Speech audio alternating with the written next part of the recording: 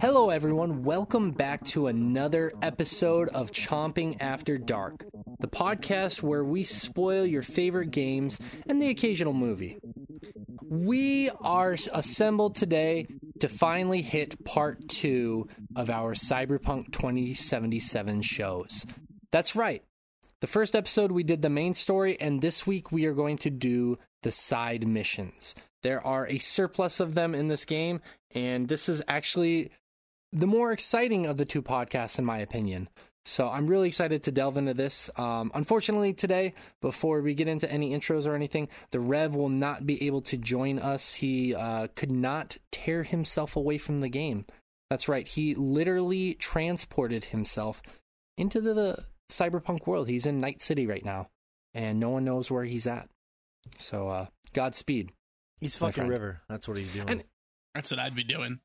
You know? Who wouldn't be inside of River? He's floating his big... But anyways, we're talking about before we River's get into Cuomo, some right? intro... yes. The, what is he, Grammy Award winning? Yeah. Emmy He won a Award Grammy. winning? Whatever he won. Grammys, Emmys, Razzies. But before we launch into the intros, I want to make a few quick announcements. If this is your first time listening to the show and you're loving it, please subscribe to us wherever you listen to podcasts. And if you want more from us, head over to swordchomp.com where we have more podcasts. That's right. So exciting. Reviews of the newest titles. Rich just got up Hitman 3 and Cyber Shadow, and we will be having some more going up this weekend. That's right. A merch store and plenty more at the site. So lastly, if you want to support us so we can continue to make some awesome content, please swing over to patreon.com/swordchomp where you will find a plethora of tiers to get additional and exclusive content. Okay, now let's get into some introductions. Let's talk to the people who are going to be joining me today for all the cyberpunk goodness. First, we have the guy who tried to attach a mantis arm to his genitals, but it unfortunately did not work. We have Mr. Rich Meister. How you doing today, buddy? I'm doing pretty good. And, that's not really fair to say. It didn't work the way I intended, but it worked. I thought you said it was non-functional. It didn't function in the way I intended, but it functioned. Okay. I'm wanted for murder. Well, I misunderstood you. I apologize. Is 9/10 the law. That's possession. That's true. Whatever. Oh, okay. Well, anyways, thank you for joining me, Mr. Mantis Penis Rich Meister. Next, we have the man who we found trying to fuck the window models from each, you know those establishments that I'm referring to. He was trying to fuck the window models. Come to find out, they were just painted onto the window. They weren't the actual models themselves. We have Morgan Barnes here. How you doing, buddy? I'm doing great. Look, you haven't lived until you've whacked off to the mannequin in a store while you're in the store. Discreetly, of course. Good Sir, drill. please leave this Target. I mean, nothing feels truly alive like knowing you're rubbing one out to the blouse mannequin in JCPenney. The headless thing that really does it for you, right? Come on, Rich. I told you that in confidence. Well, that's your mistake. You know, I get it, Morgan. Sometimes their bust looks bustier than usual, and Speaking of bustier than usual, I with the exception of Rich. Are you saying the police are going to come in and knock on his door? With the exception of Rich, I think Rich been trying to fuck mannequins in stores through the transition from just the mannequins being there to them having tits, like actual nipples under those sweaters. That was Keep talking, Josh. Heady Keep heady talking. times we be- lived through. How weird would it be? How weird would it be if mannequins were so realistic in that way that like you walk by a mannequin and they look incredibly lifelike to the point to where like Just the slowly anatomy breathing. is almost perfect? Oh yeah, I love that. Oh god, that would be terrible. And speaking of that voice, thank you for being here, by the way, Mr. Window Model Morgan Barnes. I am joined by a man who I've heard through the grapevine fetishizes cleaning his guns. And he just stares at him a little bit too longingly, like, oh, yeah. That's the face I like. As he's staring at his own reflection in the side of his firearm, we have Mr. Joshua Fowler here. How you doing? Huh? Sorry, there was a reflection. That was I was wondering. What are we talking about? You know, we're talking about narcissism, Rich. We're talking. Namaste. Yes, that's what I meant. Namaste. That's what we're talking about. Namaste. Namaste, right there, you sexy man, and look at me while I'm looking at you in that gun. True. That almost worked. That pun. Look at me in the worked. eyes. Don't think about Look it me too in the hard. eyes. Question: Have you guys ever been so? No. Yes. This is to the group. Have you guys ever been so horny that you pulled out one of those like shopping magazines because you didn't have a porn available when you were younger, and you rubbed it out to the models in there? You don't immediately throw away that crap when it gets Yeah, sent I just to didn't you? have that stuff around my house. Not when you're... When you're young. Josh, not when you're 13, 14 years old and you get home before your stepmother and she's gotten a Victoria's Secret catalog and you're like, well, Yes, she yeah. won't be home for another hour. Shay knows what I'm talking And then you got to clean that page off. I do. Rich, I mean, come on. that's not what Why you're is this supposed to do page with it. missing? No. I never have to worry about that. I have kind of a slow drip faucet. It doesn't shoot anywhere. You should see a Get doctor. that checked out. Whoa. That's what my wife says. You should. And well, thank you very much, Mr. Gun Enthusiast Joshua Fowler, for being here. And I am your almost host, a man who spent far too long trying to woo Pan Am, Shay Layton. And today, let's get just right into it. Today's going to be a little bit more freeform, like the other Cyberpunk episode, where I don't really have a script written. We just want to talk about our favorite side missions in the game. And I want to start out this conversation by talking about probably my favorite side mission that I found in the game. And it was one that I messaged the group about, and at that point, nobody had experienced. I still don't know if you guys have experienced it. But anyways, I was walking in the city, and I found an exclamation point. And so I started You're walking like, "What's towards this that, and I about?" ended up in this back alley. Just random exclamation Yeah, exactly, points sitting as here one in does Night when they City? see a floating exclamation point in the You mean sky. a question mark? Yeah. And I walk in there and I see a dead body, and I'm like, oh fuck, I'm gonna get jumped. And there's an open suitcase in there right next to him in that alleyway, and there's a weird ass looking gun. So of course, as one does when you're lower level, you pick up every firearm that you find in the game. So I picked the gun up and I start holding the gun, and you look on the side of the gun and it says Skippy. It's written in letters. It's a peanut And butter all of a gun. sudden, as I'm holding the gun, exactly, it shoots peanut butter balls. But as I am holding the gun, a holographic cartoon bullet appears right above the gun. And he's this ultra chippy character, and he's like, hey, we gonna go kill some bad guys today? And I was like, what the fuck is this? I was so excited about it. And it turns out it's this super powerful gun that has basically has homing bullets, and it's a really good mid-tier game gun that I ended up finding, and I rolled around with it for quite a long time. And apparently, if you kill 50 enemies with this gun, it will remember its original owner, and then at that point you can decide whether to give the gun back to the original owner or you keep the gun. But I really liked that mission. I don't know if you guys had come across that mission, because the whole time as you're killing people, you can see the holographic bullet character Skippy above the gun, and he's just commenting. He's like, "Oh, this is real fun," like saying shit like that as you're killing people. Here I go, kill it again. Yeah, it was shit like that. Like, the game is kind of a darker feel of a game, and it's laden with serious undertones of, well, V's gonna die and Johnny Silverhand is taking over. But then you had this really zany character, and it stood out in a world of grime and crime, and it was a really fun mission. I like how you did you guys end up coming across crime. That was nice. Thank you. Did you guys come across that mission by chance? I never did. Nope.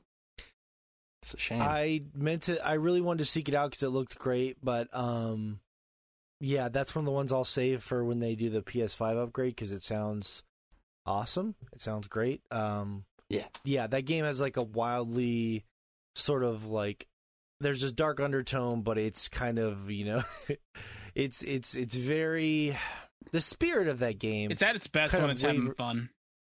Yeah, it wavers between kind of like immature, almost sophomoric, and just wild, rebellious. It's very unique in that way.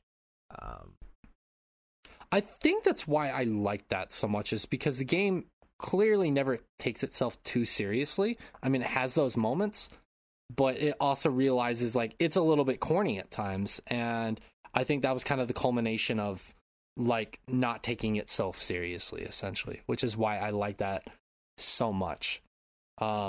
Since you guys didn't play that one, I'll transition to one that you guys probably did play. It was my second favorite mission. There's a point where you have to go by Pacifica, which is a part of Night City, and this is where Johnny Silverhand, you actually run into some of his side mission content there. But one of the cool things that you run into there is that you see this massive roller coaster, and it's not functioning. So if you head over there, there are some people from one of the gangs, and they ask you to fix it up. And it takes you maybe like 5-10 minutes to fix it up. It's not a very difficult mission at all. And then they say they want to ride it, but they're scared it's going to break down. So they ask you to go ahead and ride it instead. And you have the choice on whether or not you ride it. And of course I did. And basically you just ride a roller coaster, and you and Johnny Silverhand have a conversation and enjoy the moment together. And it was a really cool moment. It's something that we kind of talked about in the last Chomping After Dark, where you have these moments with Johnny Silverhand that are really poignant and are just very, very subtle at building those two characters and getting them closer together. As they've been through this journey of what's happening to both of them, by having these little moments, it makes both of them more likable, and it makes their interaction with each other more believable. So this mission was a really cool mission. It was really unexpected. Just repairing a roller coaster and then them having some kind of dialogue together, having a moment of just, man, we have a really shitty situation right now, but let's just enjoy the moment. It was really cool. Did you guys come across this mission by chance? I did not. Nope. Dude, this is Jesus. This is amazing, Shay. We're 0 for 2, but honestly, that gives me hope when I go back to the game that there's a ton of shit that I did not see. Yeah. I put like 50. Yeah, that's crazy. I had a standout one, as long as we're thinking of it, just because it was another one of these ones that's very short but very weird. And it introduced me to a character who I met in another side mission later on, where you're essentially hired for a job. I think it might have been one of like the Post Delamain jobs where you're picking people up and doing the cab company type thing. Yeah. I didn't do any of those, but they look cool. And you end up picking up this character named Ozob, who is a man dressed as a clown, and one of his implants is he's had his nose replaced with a live grenade. And he asks you to drive him to a location, and you drive, and he goes, pull the car up right here. And he goes, all right, I'll be right back. And he gets out of the car, and he just commits a murder. And then he runs back. He's like, all right, go. And you're like freaking out. They're like, can you tell me what the fuck is going on? And it's literally that simple. Like, you just go your separate ways after that. And you end up running into him again. He's one of the characters you have to beat in the Fight Club missions, is you run into Ozob again. I believe he's the final one you actually have to fight. I mean, there's no set order to those. He's one of the more difficult ones. He's not the final one. Like, the final bout is with a like really roided out member of the Animals gang. Okay. But he's one of the tougher ones when it opens up. Yeah. Yeah, I really like that mission. It was funny because you're like, why the fuck am I picking up a clown? And then you're joking, like, there's dialogue about his live grenade nose. I believe V asks him, what do you do when you have to blow your nose? As like a joke, you know, like there's dialogue dealing with that. It's just, Rich is right. It's really funny. He's like, just pull the car over for a minute. And he just walks in, just murders people. It was really, like, murder's not funny, but the way it was handled was really funny. It's another one of those like weird like bits of flavor to the world that, like, again, it's the sort of thing I kind of wanted more of in this game. It's like, there's just weird shit happening all over the place.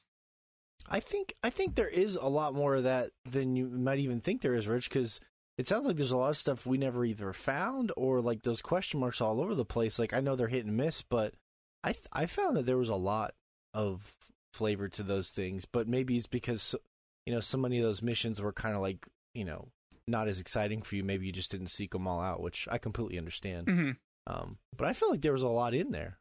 Yes, some of them are kind of buried. I know, like, probably the weirdest mission in the entire game for me was the one where you're basically tasked with helping this guy talk to a woman about the choices he's made in the past, and he's this super religious guy. And then you get a follow-up mission with this guy, and basically you have to go to this movie set. Oh, yes, I know this one. And he's talking about where he's going to crucify himself on live television. Crazy. Okay, so... And I was like, I was so lost about, like, what the fuck is this guy... Why is this guy doing this? Did you crucify him? And it was just... Yeah, like, why he wanted to crucify himself. And no, it was, did you crucify like, him, basically... I'm getting to that. Give me a sec. And basically, what the mission boils down to is, like, he has some crew around him that support him and what he wants to do. And it gets down to it, and he asks you, will you crucify me? Essentially, will you drive the nails into my hands and feet? And I did. Because I was like, I don't care about this guy. If this is what he wants, I'll give him what he wants. And basically, you hammer the nails into him, and then the crucifix is lifted up, and he bleeds out on live television. It's very weird. Good for her. I don't know. It was a weird mission in that I didn't feel the emotional heft or the weight of it leading into it, because you obviously have the mission beforehand, and I didn't feel any of the emotional heft afterwards. I was just like, well, that's just the thing I did, and then I just went and did whatever I was going to do next. I did it the same exact way, Shay, and I think a big part of the reason I felt no emotional heft is the first time I met that guy, you have like a long conversation with him while you're eating, and like I didn't understand why he respected me, because I spent the entire meal telling him that I think he's an idiot. It's silly. Yeah, that mission right. I thought was really, although I didn't feel any sort of emotion toward him either, but I don't think that's necessarily the point, as more of just weird and interesting. For example, that mission starts off, this guy gets in the car and he's like, I want to kill this person who murdered this my wife or whatever it was, right? This guy is the target. Yeah, you're supposed to kill him. Yeah, and it just seems like a standard hit mission. And then you drive, and you're like, you gotta follow this cop car. And then, you get out to like shoot the guy or whatever, and then this cop jumps out, and it's like this big standoff. And the cop's like, don't fucking take another, don't do it. And you watch this guy, if you just let it play out, he gets shot. And then suddenly there's this cop there, and then you find out the guy the cop's escorting is this weirdo who wants to take you back to this house, and he tells you this big long story about how he wants to crucify himself. It's fucking weird. And it's got all these layers to it. It's like a long ass side mission too. Yeah, I feel like with a lot of these smaller side missions, like they had cool aspects to it, and then some of them, like you were saying, really hit the mark, and some of them just kind of fall flat, or at least for me they did. Like this crucifixion one fell really flat for me. There's another one that fell really flat for me. I kind of alluded to it during the Game of the Year talks. There's this character named Lizzie Wizzy, and she's this character. She's a pop star, essentially, and she's completely chromed out. Like, her whole body is made of chrome. And she basically wants you to help her with something, and then you're kind of helping her out with these various things, and then she calls you, and she's like, hey, I need you to help me get rid of a body. And she's basically killed her boyfriend / manager. And she wants you to help her dispose of the body. And then when you do help her dispose of the body, she becomes this uber fucking rude person. It's not the word I wanted to use there, but I'm going to use a little bit more discretion there. Where she's just like, you know what? Fuck this guy. I'm the best damn thing that's ever walked on this planet. I make like, and it's. I think what was trying to be gone for there was basically this empowerment of women, or a woman in this scenario, because you know, like, there are stories about these slimy record executives who take advantage of women. You look at Kesha and what she went through years ago. Like, there are clear examples of that, and I feel like this was kind of like a nod to some of that, but I don't think there was enough character development there for it to, like, to feel the true emotional weight of that. It was this character who was scared, and she felt powerless, and then she kills her manager / boyfriend, who's doing some pretty terrible shit to her, and some sketchy shit to her. And then after you dispose of the body, she becomes this very rude person, like, oh, I'm the best in the world. Thanks for doing that, but you know what? Of course you were going to do it for me because I'm the best, like shit like that. And it's like, it's a complete 180, and it didn't feel like enough time was kind of put into the development of that. And I think it would have been, I'm not saying it's necessarily bad, I think it would have been a lot more impactful and rewarding had they spent more time with the character, built that character up a little bit. Yeah, it seemed like they were going to build her up to be that kind of character, like someone like a Panam or a Judy or a River, who gets a lot of screen time. They only had Grimes to kind for the of one really day. know about this character. Right. And then it just, yeah. I feel like there are a lot of characters in this game that they start to really build up who they, like, to be a cooler character, and then it just, whether they ran out of time or they just lost interest or whatever the case may be, they don't get enough story built into them. But Lizzie Wizzy was kind of the embodiment of that for me. I don't know how you guys felt about that particular character or potential. mission. Yeah, like, I remember the mission, and I think, like, that main setup is, if I remember correctly, like, the thing her boyfriend / manager is trying to do is he's essentially trying to use the same chip technology that's in your head with Johnny Silverhand to create an imprint of Lizzie, because he thinks she's, like, going in a bad direction and wants to be able to preserve her while she's on top or whatever. Yeah. Which, like, in the idea of, like, consciousness existing like that, like, that's completely fucked up. But like you said, Jay, like, I didn't think anything was necessarily bad. It just, a lot of it feels abrupt, and it might have been better suited to have been dragged out a little and through subsequent missions. Right. I didn't do her whole quest line, but yeah, what I got from it was that she was by design kind of supposed to be this obnoxious sort of like with a lot of these characters in these sorts of games, you just kind of show up and you help them, I guess, if you want to, but, you know, a lot of them are, like, brash or annoying or weird, and you're just kind of doing it because it's interesting, right? Or it's not like that's how these games are work. It's like, if you think about the nature of it, if you really think about it, you're just driving around on a map, showing up to question marks. You know what I mean? Just because, oh, there's a question mark on my map. Oh, there's a person. Well, Should I have to them? stop Why the not? Riddler. It's silly when you think about it like that, but that's just kind of the nature of these ridiculous games and how they are. But yeah, she wasn't an endearing character, but I got that they were trying to go for like a obnoxious, like, egomaniac who is just, where like at the end of the day, you don't really sympathize with or empathize with our manager, but you're kind of like, God, she's the worst. Well, that's the thing. Like, you don't feel that way in the first mission. That's only in the second one, really.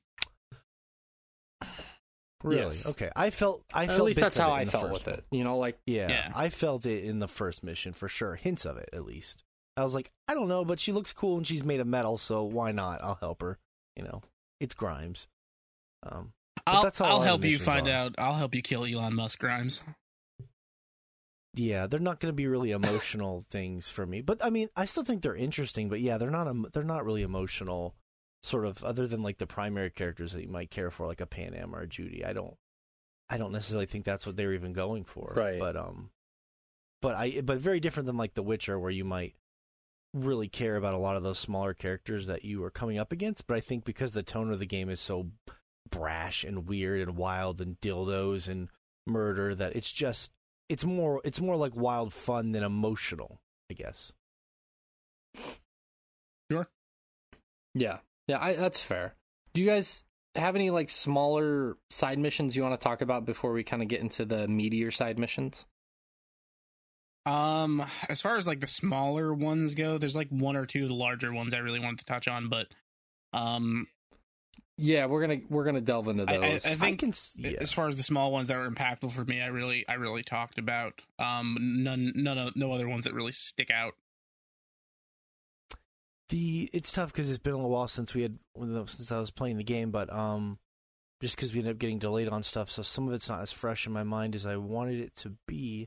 But I considered some of those to be longer missions, but I know what you mean, because they were just like question marks on the map that ended up becoming these longer things. They're not technically like the long storyline quests in there. Right. And I think they just had a less of the emotional heft as some of the ones we're about to talk about. Yeah. No, that's fine.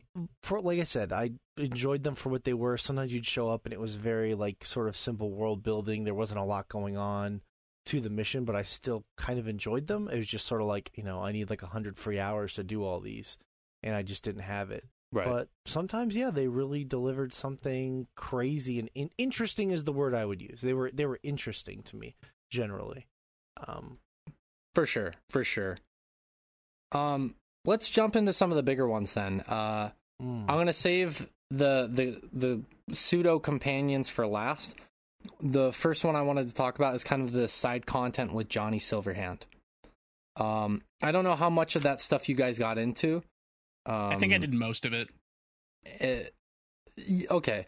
One of the things I really like is you start to go collect some of Johnny's old stuff. And when you do this, sometimes it sets off flashbacks with Johnny, and sometimes it sets off dialogue with Johnny. It has you going to look for old friends of his. Oh, fuck, what's her name? It was just on the tip of my tongue. Rogue? His old friend. What's her name? What's her face? Rogue? From Afterlife, Rogue? Rogue, thank you. Has you going off to do some missions with Rogue in Johnny's stead, and it led to some really cool development with Johnny and the main character that I feel like if you just do the main story, it's not as impactful or important. Like the main story is good. I mean, all right to good. It leads you down a certain path. You kind of know where it's going to take you up until the end when you get to make the choices, one of the choices that you have. But I really started to like V and Johnny as a character, both of them, when I started doing a lot of Johnny's side quests. It was a really cool moment, or there were some really cool moments, and it culminated when you finally, Johnny's like, I want to go find my body. And you're like, all right. And so you kind of drive out into the outskirts and you find his body is just kind of in a field, buried, and there's no fanfare, there's no tombstone, there's nothing there. It's just buried. And Johnny has this really introspective moment of like, I was just kind of left here. Like, my body was just left here, and nobody gives a shit where my body was buried. Not a single person. And it leads to this really, really cool moment with V, where they're just kind of talking about it and how Johnny's situation is kind of correlating to what V's going through right now. And I really thought that was some of the strongest stuff in the game, and I was kind of confused why that was left as side content and not as main content. It's so, like, it's some of the stronger moments of, like, having those characters actually, like, talk to each other and develop that relationship, because they actually sit down and have the conversation where Johnny's like, what even am I to you? Like, are we even friends? Like, would you even consider me a fucking friend? Well, did they dig enough room in his grave for his massive cock? They did not. Also, I think based off what you pick in that dialogue choice, like, if I remember correctly, that's the only way to get the, like, quote unquote true ending. Is you have to pick certain dialogue options when you're talking to Johnny in that scene. It's really weird and arbitrary. I remember reading a few articles about it. Yeah, well, my ending was very true. How dare you shit on my I never ending, finished Rich? the game. Are you serious? Yeah. Oh, Rich. Why would you? Just couldn't really be bothered, to be honest with you. You're breaking my heart. Yeah. One other minor criticism I have, and this kind of goes along with just the game in general, is there's a point where you're talking with Rogue and you're starting to do some of the mission stuff, and that actually plays into endgame content, whether or not she helps you. You're kind of assembling your crew of people to try and help you take down Arasaka. And there's a point where Rogue wants to go to an old movie theater that her and Johnny were supposed to go out on a date at, but never ended up going. Johnny ditched her for some reason. And so Johnny wants to take over your body to go out on this date with her. And you have the choice on whether or not you can do that. I, of course, chose to let Johnny take over so him and Rogue could have the date that they're supposed to have. You basically set up the projector, you get the projector to work, and they're sitting on the car watching it, and then they start to have this sex scene. They start to get into it, and then she's like, you know what? I don't have these feelings for you anymore. Their feelings long past. I can't go through with this. And it was such a weird idea, because when you're doing Johnny's side quest stuff, or actually the main game content, you are learning that the woman that you're kind of chasing after, his amazing tracker ex-girlfriend, was the love of his life. But then you're going on a date with this kind of side chick that he kind of was involved in, and it's kind of nebulous when he had a thing for her, if he had a thing for her at the same time as the tracker lady. And it was really confusing, and it really felt like it didn't have a place. Like, it was cool because I was getting more context to Johnny and who he was in his younger days, but at the same time, it just felt out of place. I don't know, Rich, did you end up doing that stuff with Rogue? Yeah, I did. I did all that stuff. And yeah.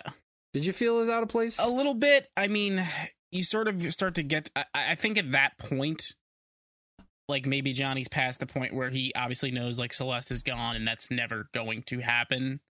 And he obviously had some sort of feelings for Rogue, you know, in his old life. And maybe like, for him mentally, he's, like, settling, but she's supposed to have this moment of, like, no, her life kept going and she moved on and she doesn't have to fall back into, I guess, being his second choice. But I just don't know that it plays very well.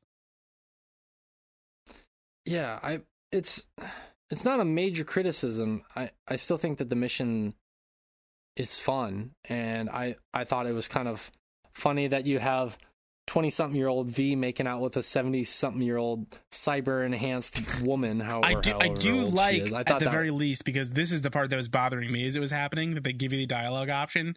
where she's like, "This isn't fair," and one of the dialogue stuff, he's like, "What, you mean to V?" And I'm like, "Yes, thank you for somebody bringing it up that you were about to have sex in another man's body." Right. I do like that they address that. I really do like that they address that. Yeah, but just it felt weird because, you know, obviously he's enamored with Alt, and he somehow still kind of thinks that things will work out with her, but yeah. But it's interesting. She's a computer lady now. Well, it's not like Johnny is like it's not like he's a model citizen, a model human being. He's kind of all over the place. There's also that. But you learn, like, that's the thing, is like, I'm excited for you to play it again, because when you start playing the side content, you learn a lot more about Johnny. And yeah, he's not the most model citizen, but you also learn a lot of why he does what he does. Yeah, they're giving... Not saying it justifies it or anything. Yeah, it makes it add some I really like the interesting stuff with layers Carrie Eurodyne, one of his band members. Like, you end up breaking into his house and they have this interesting interaction together. I really like that getting stuff. the band back together quest line is pretty good. Dude, yes. That's what I was just leading up to. Yes. It eventually, you start doing stuff with him, and then they start having a conversation where they're like, hey, we should play one more gig. And you start getting the band back together, and you don't get the full band back together. There's this internal disputes, so you can never get the full band, and you actually have to choose between one band member or the other at a point. But I loved that scene where basically you have to decide again whether Johnny takes over your body, and I let him take over the body, and basically he rocks out with the band one last time. And I love that whole sequence of events. It was really cool. It's kind of like giving Johnny some closure into his own life, which I thought was awesome. I also thought it was equally funny because of the game's many glitches, that as I'm on stage playing as V rocking out, I told you guys this before, there were like 4 or 5 girls all dressed in a white beanie, blue vibrant pants, and a white shirt, and they're all throwing the exact same Malok or the devil horns sign, all at the same exact time, the same exact animation. We are called Legion. They're all stuffed. Mm-hmm. Yeah, that's kind of the crowd tech in general, but when they shove them all into one room, it's much more easy to notice that they only load in like a few different random variations at a given time. Yeah. It was fucking hilarious. But yeah, I love that quest line. I would highly recommend for anybody who's like still playing this game or wanting to play it in the future, like Morgan's wanting to play it when the PS5 update comes out. Definitely get into all of Johnny's side quest stuff. It's some of the best stuff in the game. Yeah. I will, for sure. And it really, really builds him and V's relationship together. I found it to be some of the better stuff. But let's jump into what I think everybody wants to talk about and what everybody wants to hear about are some of the main side characters. We're going to start with probably and this isn't a negative thing, but the least favorite out of the 3, I think, between the 4 of us, and that we're going to talk about River Ward first. Sure.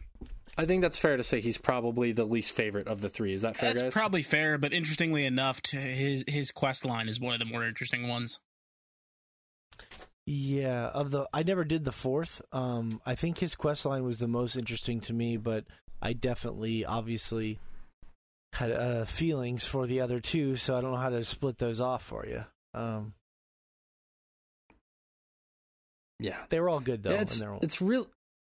They're all good, yeah, but I think obviously because of the romance stuff that we probably are more interested in Judy or Panam. So, yeah, because Rivers is more of a classic sort of dark detective kind of thing in this world, whereas the other ones it's an episode of Cyberpunk Law and Order. Yeah, which is cool. Right. Yeah, some of the missions that you get into with him are some of the most fucked up and fun missions, though. You know, after you first encounter him, he gives you a call and he wants you to help him out with this investigation. And and you end up going to this invitation-only sex club and learn that the person you guys are looking for died in the club from a virus-spiked brain dance.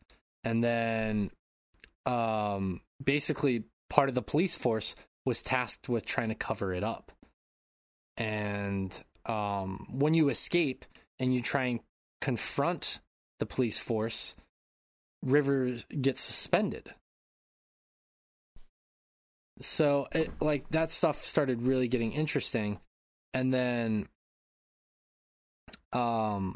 this was the mission that I was messaging Morgan about. The mission after he gets suspended, he finds out that his nephew is missing.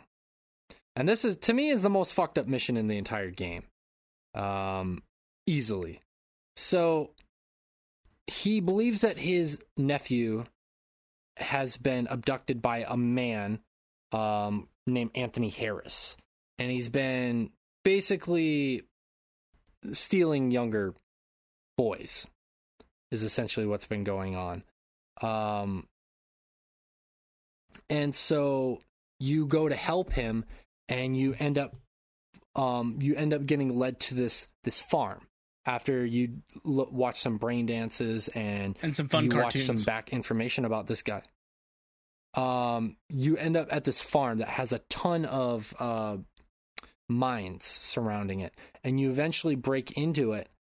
And you've watched some of this from the brain dance footage, but you get in there, and this guy, he had a bunch of younger, not super young, but children at the end of the day, like teens and younger children, probably around the age of 10, hooked up to these machines and like stealing their life force or their essence. I'm not sure what it exactly was that he was trying to do, but like he was keeping these children in these like comatose vats, essentially.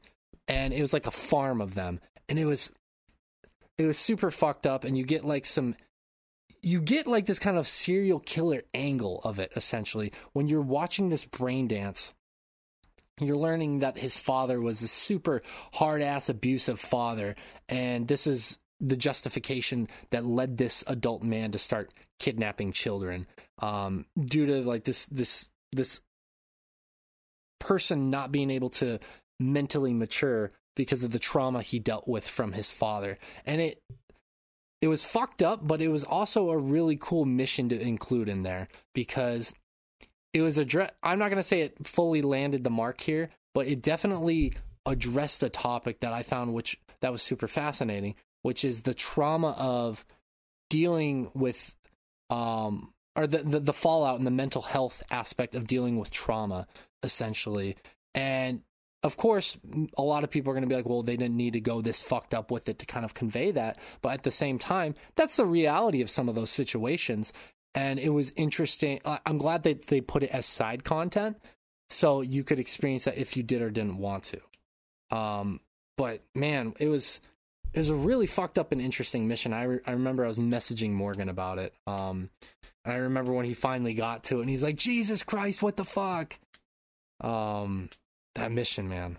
It was fucked up, and it was really interesting. I also not 100% sure what he was doing to them. Like, I remember it like looked creepy and it seemed disturbing, but I couldn't have told you, like, if you wanted me to explain to someone exactly what it was happening. It was like something they used to like put nutrients in like pigs or something, and they had all these like people strapped down to where they couldn't move, which was creepy. And they had like, he was like funneling stuff into their I mean, it was creepy. It was just like, I wasn't 100% sure what was going on. What's your end game, man?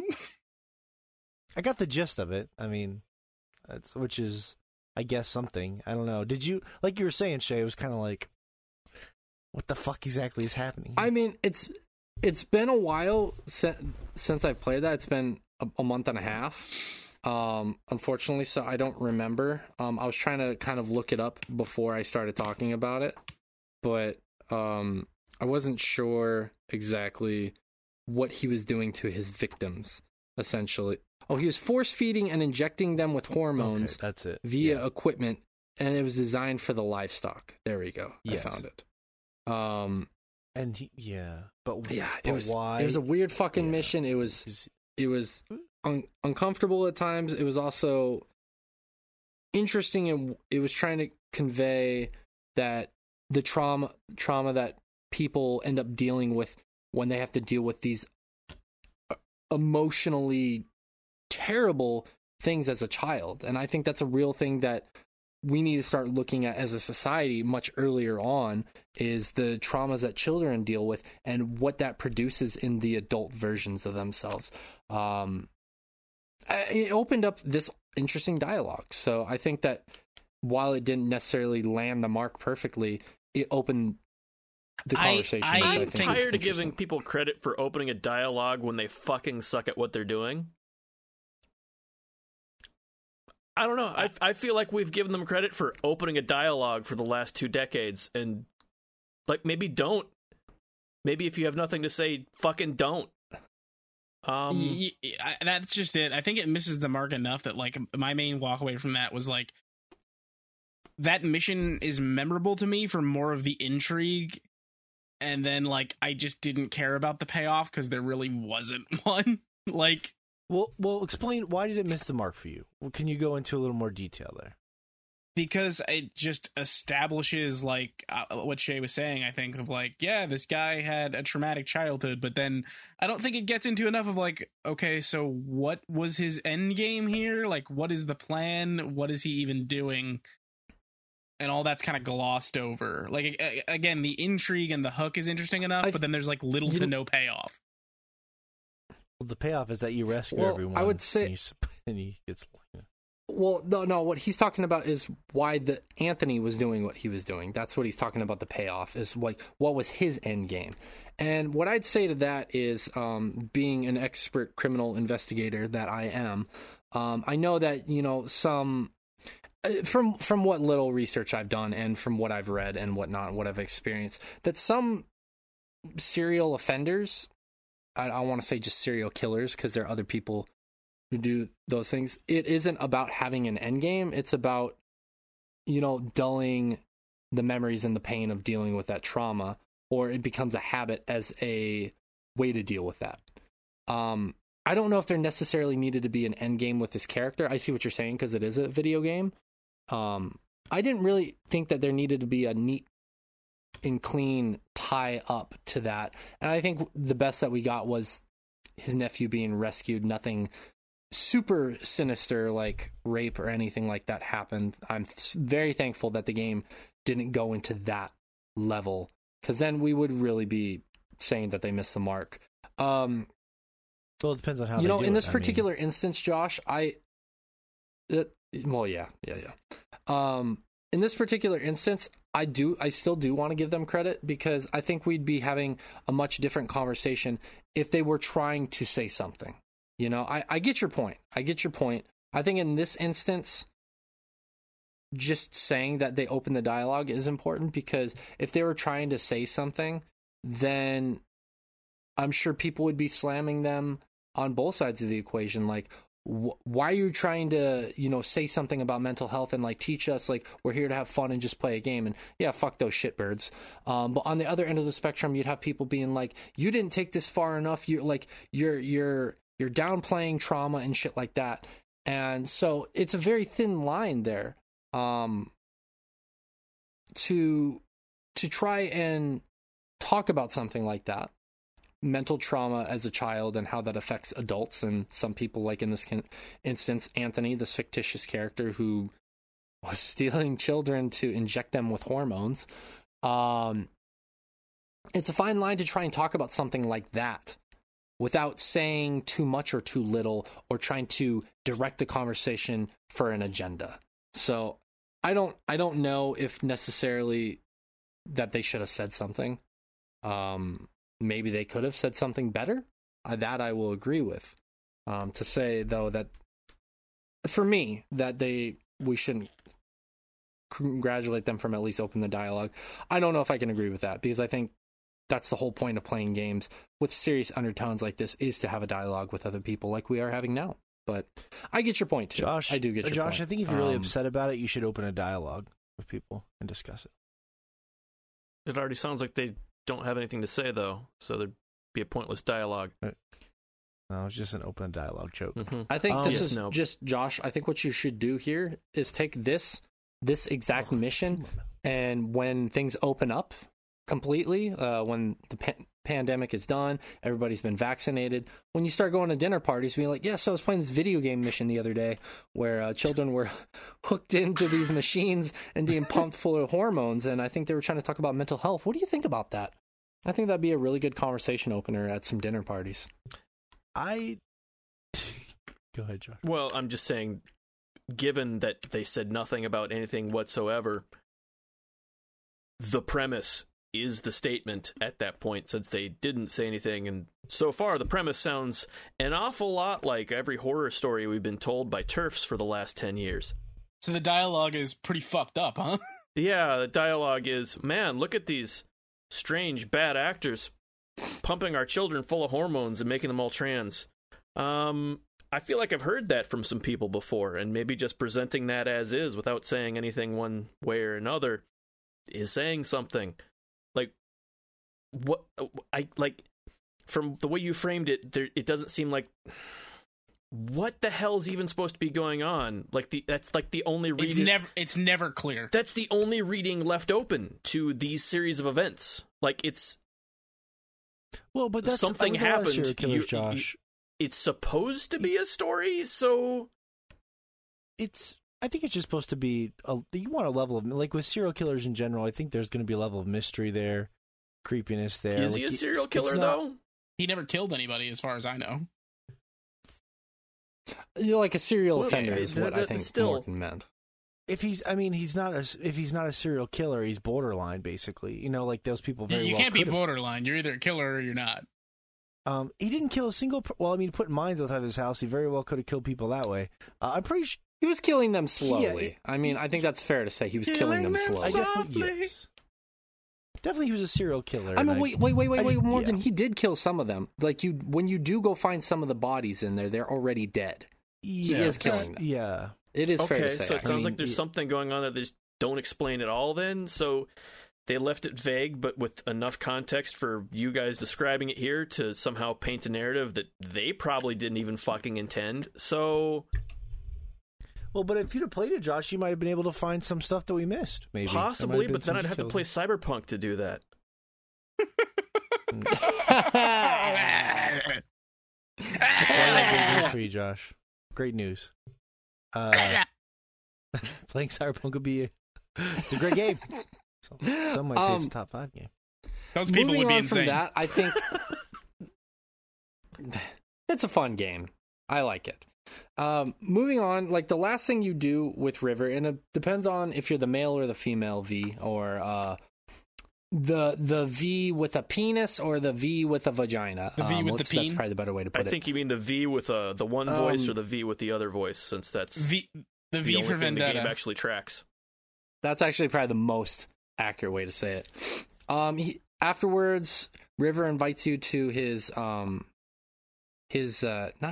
sister's house, and you guys kind of have dinner together, him, his sister, and her 2 children, and you go on this really cool, cute little mission where you're playing this like fictitious shooting game against, it's like an AR game, River's nephew, and you're supposed to lose against him to make him feel better. I said fuck that. Yeah, me either. I crushed ass. Those kids. Yeah, I was like, fuck them. And then, of course, River was like, why'd you do that? And I'm like, bitch, because I do what I do. And then after you eat dinner, River and V go up to this tower. I believe it's a water tower. And they're just drinking beers and talking together. And if this is where, if you are the, however you want to label this, the female voiced V or the female body parted V, you can enter a romantic relationship. No, you can still do him. it if you're a male. Yeah, well, I was going to say...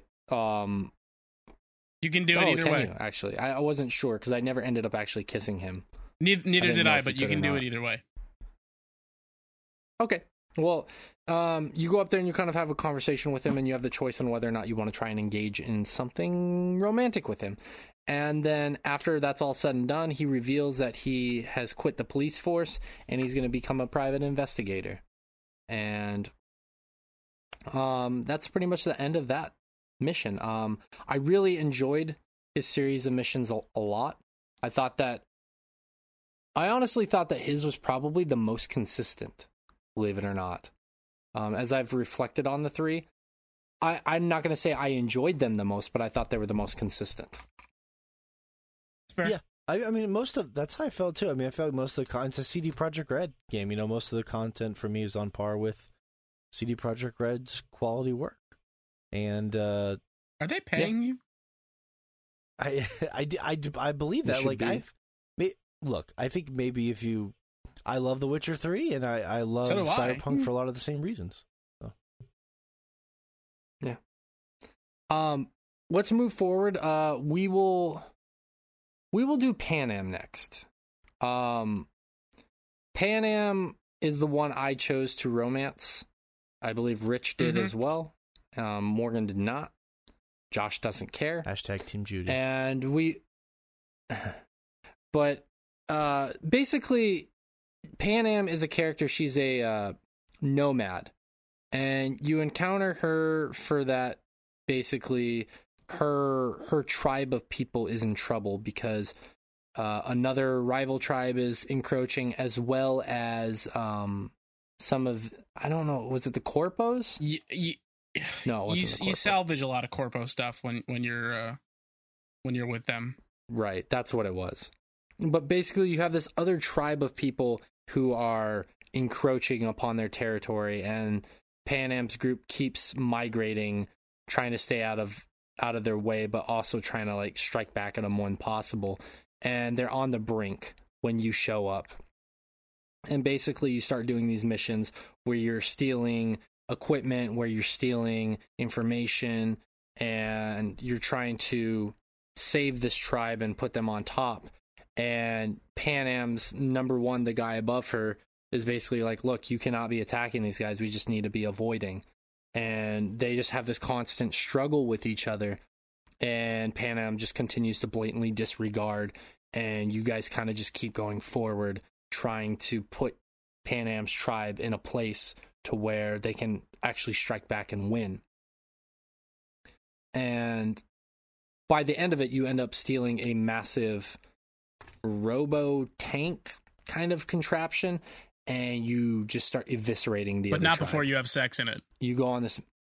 Oh, yeah. That's right. You know what, Rich? I'm going to let you say that. God damn it. After you steal the tank, and right before you take it back, you guys start fucking in this tank. And my God, you guys connect your consciousness to the tank to where your consciousness kind of blends together in one, and you have this very early 1990s, early 2000s music video, blinking green and blue and fuchsia light sex. And it looked like I was fucking in an Eiffel 65 music video. And it was great. I loved it. And then while you guys are fucking, you guys are attacked, and then you have to go save the tribe. And then you save the tribe one last time, and that's pretty much her storyline for the most part. One last time. Depending on what... That's right. Depending on what you do for end of the game choices, she will pop up again at the end of the game. And that is not a side mission thing. That is a epilogue. But that is pretty much the core part of her mission there. Did you guys do it, and how did you guys feel about it? I did all of Pan Am stuff. And yeah, I mean, some of the stuff was a little less memorable. I mean, it's just a lot of raiding missions and stuff. It's really like the stuff with the tank that ends up sticking out, and the like sort of quiet moments in between where you just have those bits where the two of you are just kind of off to the side talking. But the overall mission design is just, you know, camp raiding and stuff like that. Nothing too flashy, but memorable enough. Right. Morgan, did you end up doing all the Pan Am stuff? I didn't. I might, depending on how many times I play the game in the future, I might end up Pan Amming at some point. I liked her as a character. I mean, obviously, Pan Amming, more like pan slamming. Right on. I did. I liked her as a character. Obviously, she's a very pretty lady. She She is very relatable. She ain't a lady. She's ones and zeros, idiot. She don't ruin my dreams. Yeah, no. So I don't have a lot of experience with that stuff, but everything I did with her on the main story that you're sort of forced to do was just hand stuff. She's part of. Yeah, she's with the rogue. She have to do her stuff to do the rogue story. There's even that quiet moment where you're like sitting in that small house after that mission, and she sort of rejects you if you're the female V. But it's like this house you have to turn on the power. And there's like these small moments in that game. Oh, it's in the middle of the desert storm. Yeah, in the storm. Yeah, there's like these small moments in some of those missions where it's like the house is dark and everyone's in there, and you just have to go turn on the power, and it sounds dumb, but it's like just sort of this like feeling of like, okay, let's kind of make this place feel like home a little bit. And you kind of cozy up on the couch. It just reminded me of like some weird night when I was younger where I got high in a dirty trailer, but I had a beautiful conversation with a beautiful woman and didn't have sex with her. Sounds like both those things were figments of the getting high in a dirty trailer. No, they really happened. But like the point is, it was like you were having. You don't know her, Josh. She went to a different school. No, she was an I angel see what you're saying, from Morgan. the trailer across the street.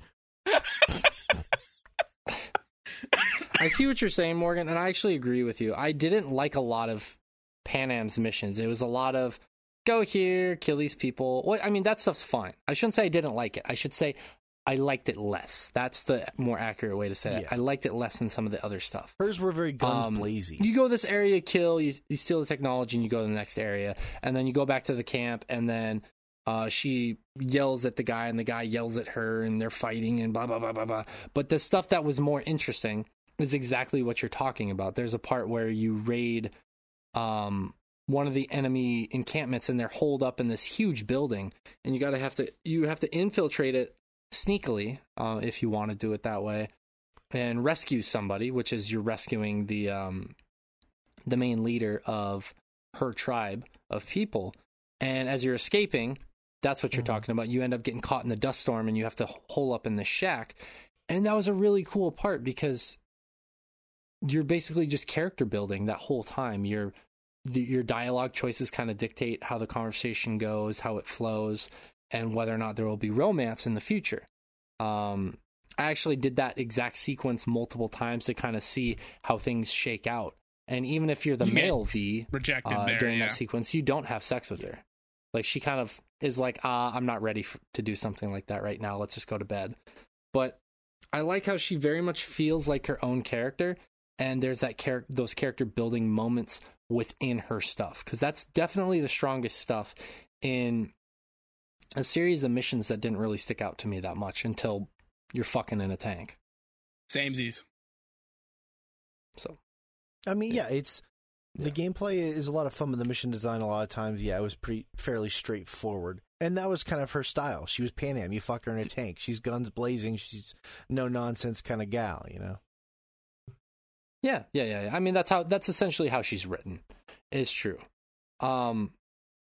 Not much more to say about her, and this leads to the final one. I think this will be the final thing we talk about tonight. I actually wanted to save her last, A, because Morgan went with this person, but also B, I liked some of her missions the most. They stood out the most, and that was Judy. Morgan, why don't you take this one away? Why don't you talk about Judy a little bit? Well, I mean, initially, like most people, I was smitten. Dame Judi Dench. I'm not sure if it was the haircut, the sassy style, the tattoo, the shark tattoo. It could have been really all of the above. But yes, I was smitten. But no, she's a when you first meet her, she's, the kind of hacker sort of character, badass, generic kind of a thing. Hot generic or badass hacker chick. But she forms a relationship with Evelyn, who is someone you were doing missions for, and you end up going down this sort of dark spiral where Evelyn. So Evelyn was a high-end what do they call Joy Toy, right? Yeah. And so, Joy Toys are those plastic controllers that go on the side of your Switch.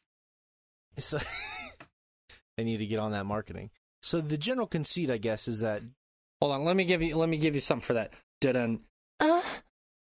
Instead of the because she's my a kids Joy will toy. no longer be playing with the Switch. Wouldn't that be amazing if when you put your little controllers in the Switch, instead of doing the, it goes only in the world of Cyberpunk, the dark, twisted world of Cyberpunk. But no, and then you get, and she's a Joy toy who gets really just fucked over and destroyed and raped and mutilated and all this horrible shit. I'm gonna be honest with you, like I didn't really understand what the Joy toys were at first, so I felt kind of bad that I didn't feel bad enough, and then I found out later that they're basically humans with augmentations of sorts. Where I was thinking they were a lot less human than they were, so I felt they're people. Yeah, they're people. Just augmented up for romantic purposes, I guess you could say. And yeah, she got just horribly raped, beaten, all sorts of stuff. It's part of this big case. But then you sort of deal with the fallout after that, where she's, really depressed, and then she commits suicide, and then Judy is sort of grieving and dealing with that, and then is trying to sort of cope with it / get revenge, and then that's when you're really forming a bond with Judy over this sort of traumatic experience. Mm-hmm. Go ahead. I think, interestingly enough, the thing that I liked the stuff they did with Judy. I think the thing that stands out to me the most, and because I think it's the most unique mission of any of these character narrative ones, is the final time you sort of hang out with Judy when you go scuba diving to explore this sunken town. It's interesting and atmospheric in a way that kind of nothing else really is in this game. Well, I agree with you to a point. I don't know if I'd say nothing else is, but it's very unique in that you're swimming, it's a city that's basically completely underwater, and as you're floating through it, she's basically going through her childhood, talking about growing up there, yeah. Yeah, and then that is a really cool romantic connection to what takes place after that. So for a game that's, you mean when you guys go back in the house and go to bed? Yep, and we just went to sleep. No funny business. I don't know why I use the word funny business. But usually when I'm involved, it is funny business because there's a lot of laughing. Because I dress up like a clown. People just laugh and point. Yeah, you dress up like. Now we're getting somewhere. It's always the worst when I'm trying to find a condom and I just pull out all these handkerchiefs that are tied together. I really feel say what you will about Judy and Pan Am, I really feel like Judy got the cooler set of missions and mission design. I don't disagree. I don't disagree at all. So, yeah, and it was just really cool. It was a very sweet, well-handled, sex scene for what it was. As silly and immature as that game is at times by design, beating people with dildos, they did do, I think, a pretty good job with those primary characters of treating them really well and, handling those romantic scenes. It was kind of surprising. If you were going to justify the sex scenes, I think they're all pretty weird and awkward. Oh, did you? Even Judy's? Did you think Judy's was awkward? I haven't seen hers. Every single one I've seen is weird and awkward, and I think the choice to shoot a lot of those from the first person perspective is what makes it especially strange. Oh, I'm totally down for that, yeah. Well, what do you get? You gonna change the camera angle for that scene? That would be kind of weird. I don't know. They're gratuitous. I just don't see the appeal in having it in the first place. It just ends up feeling weird. I would just like to be the point of view to be from Judy's vagina. I think that would have solved everything. Flap cam. I hate that. Thank you.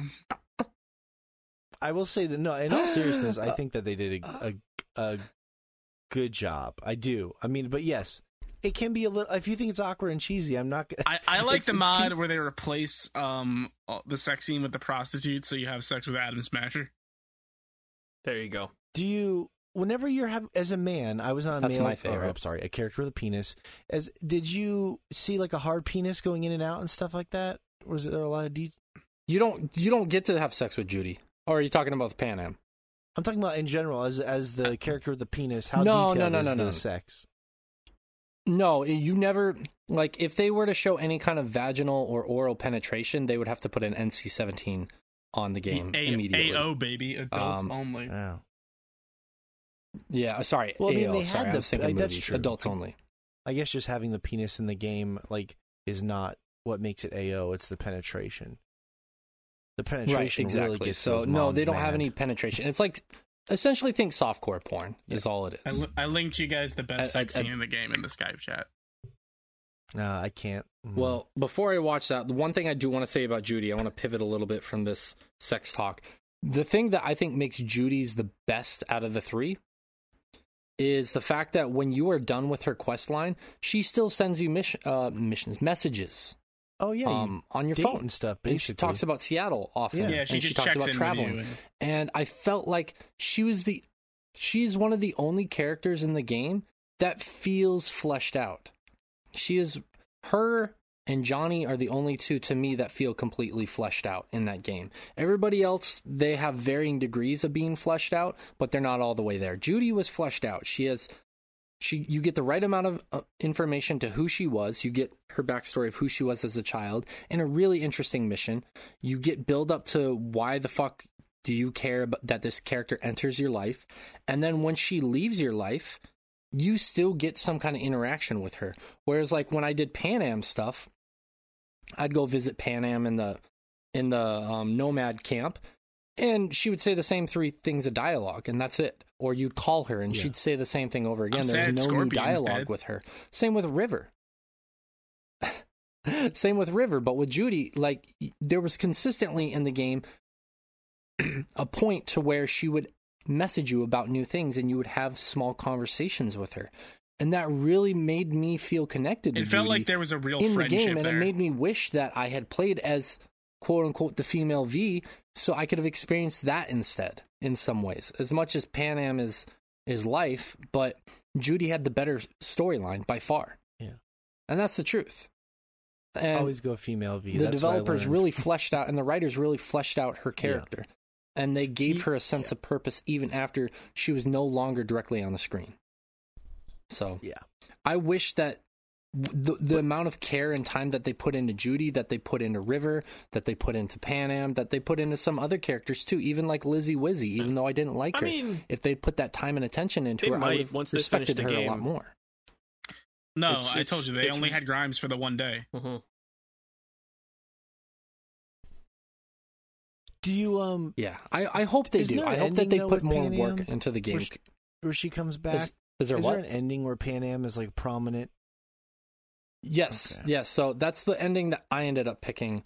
Is basically, I decided to raid Arasaka Tower with Rogue, not Pan Am, because I didn't want Pan Am to die.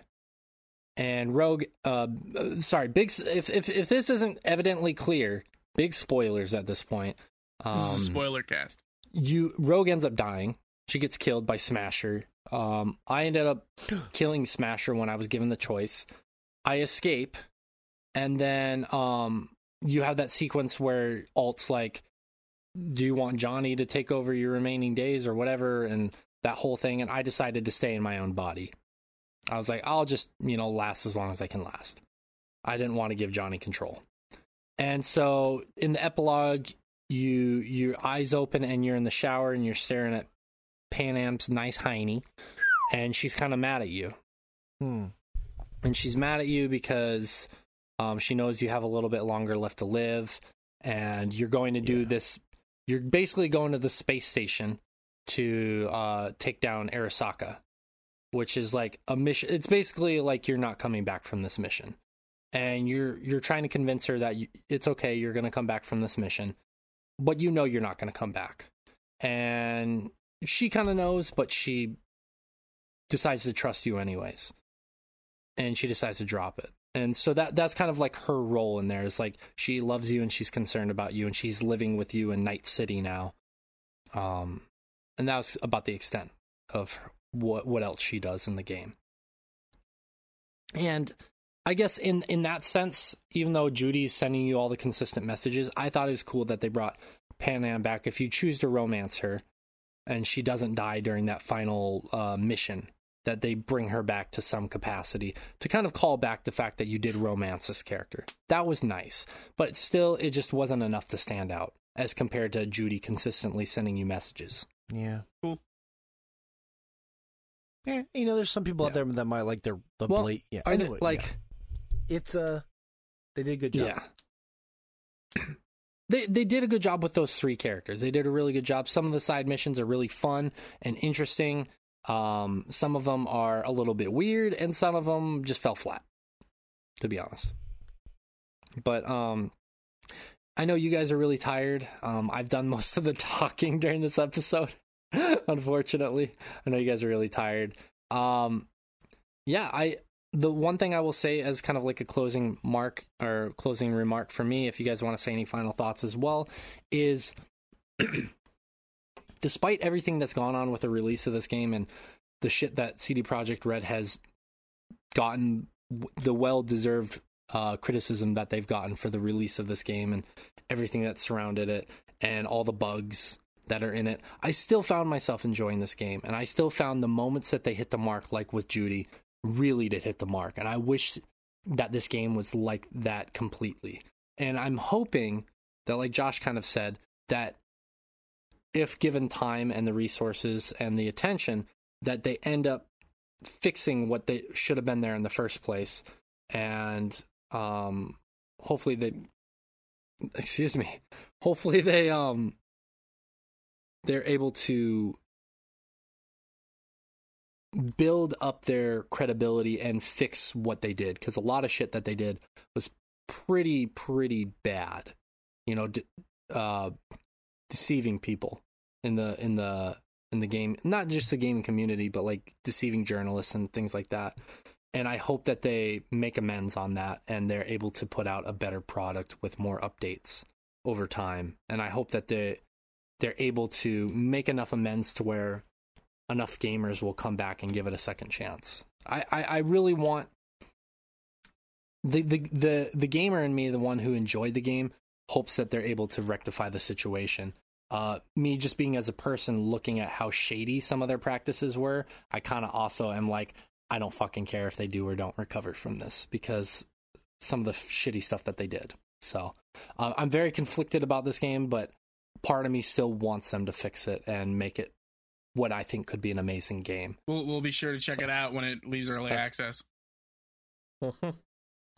Yes, the early access is a fun joke. I too myself have made it many times. I enjoy making fun of them because they did do some shady shit. Because I'm a bad person. No. They did some shady shit as a company, and I also think it's kind of insane that with all the delays that they could not. It wasn't even so much finishing the game, just the basic like crashing on console and everything.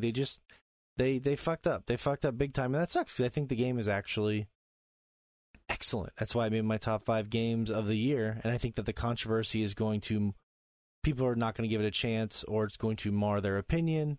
And I think it's unfortunate because I feel like when the game first came out, it was people were enjoying it. It was very positive reception. But as soon as the console versions, a lot of the bugs came out, all of a sudden it was like controversial, and the Metacritic started dropping, and it's just like, yeah, I know, there it is. I just like, I thought you were going to make it through a whole podcast without mentioning Metacritic. A week ago, everyone seemed to be loving the shit out of this game, and now suddenly, it's everyone's turned on it. But again, they made their own bed, and they're going to have to lie in it. I personally still think that it's very flawed, but the things it does great, it does really incredible. Like the city itself, Night City is an achievement. The world building is fantastic, and most of the characters and the quests I thought, were a CD Projekt Red quality. Most of them. Not saying it's on par with The Witcher 3. Because it is not. I'm saying it's better than The Witcher 3. No, I'm just kidding. I don't know. Honestly, I haven't played The Witcher 3 in a long time, and I don't trust my 5-year-old memory. So I'm not going to compare the two. I'm just going to say that I really enjoed it. Haters Are you saying your brain is 5 years old, or just the memory of the game? Well, his doctor said his old? brain has a lot of the capacity that a 5-year-old might have. Yeah, if you're really shunted. Like if that 5-year-old had been drinking pots of black coffee and smoking cigarettes every day. As excellent as I think most of the game is, the problem is that they gave the haters, in our world, if you give people a chance to hate on something after all this hype, they have no one else to blame but themselves. They did this. I'm not going to get behind this consistent blame the consumer thing. I'll just say this one quick thing and I'll shut up. I'm not blaming the consumer. I'm just saying that generally speaking, when there's all this hype, people are like ravenous dogs, man. They just want, like, I tweeted about this. The only thing people love more than hyping something up is burning it to the ground. It's something dark about human nature that I believe to be true. I think there's some truth in that statement, and I will leave it there because I think that's a conversation for another day, and I think that's something that we could talk about as a whole another day. And this particular game would be a good opener for this kind of conversation. But all I'm gonna say is I don't think you're necessarily right. I'm also gonna say I think that there's some truth to what you're saying. Rub-a-dub-dub. Thanks for the grub. And we'll leave it there. When we open up that conversation, can we play "Burn It Down" by Linkin Park? No, that's all I want.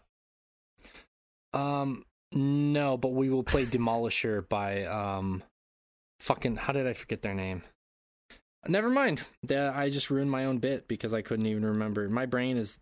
Let's go to bed, boys. Like, I'm in the middle of the day and my brain's not working, so I can only imagine how you guys feel right now. New metal will do that to you. Unfortunately. Yeah. Demolisher by Slaughter to Prevail. That's what I was going for.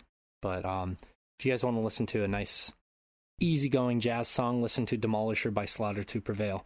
But anyways, we're gonna get out of here. I want to thank you to Mantis Penis, Rich Meister, Window Model, Morgan Barnes, and Gun Enthusiast, Joshua Fowler. Thank you guys for being here and talking about this game with me.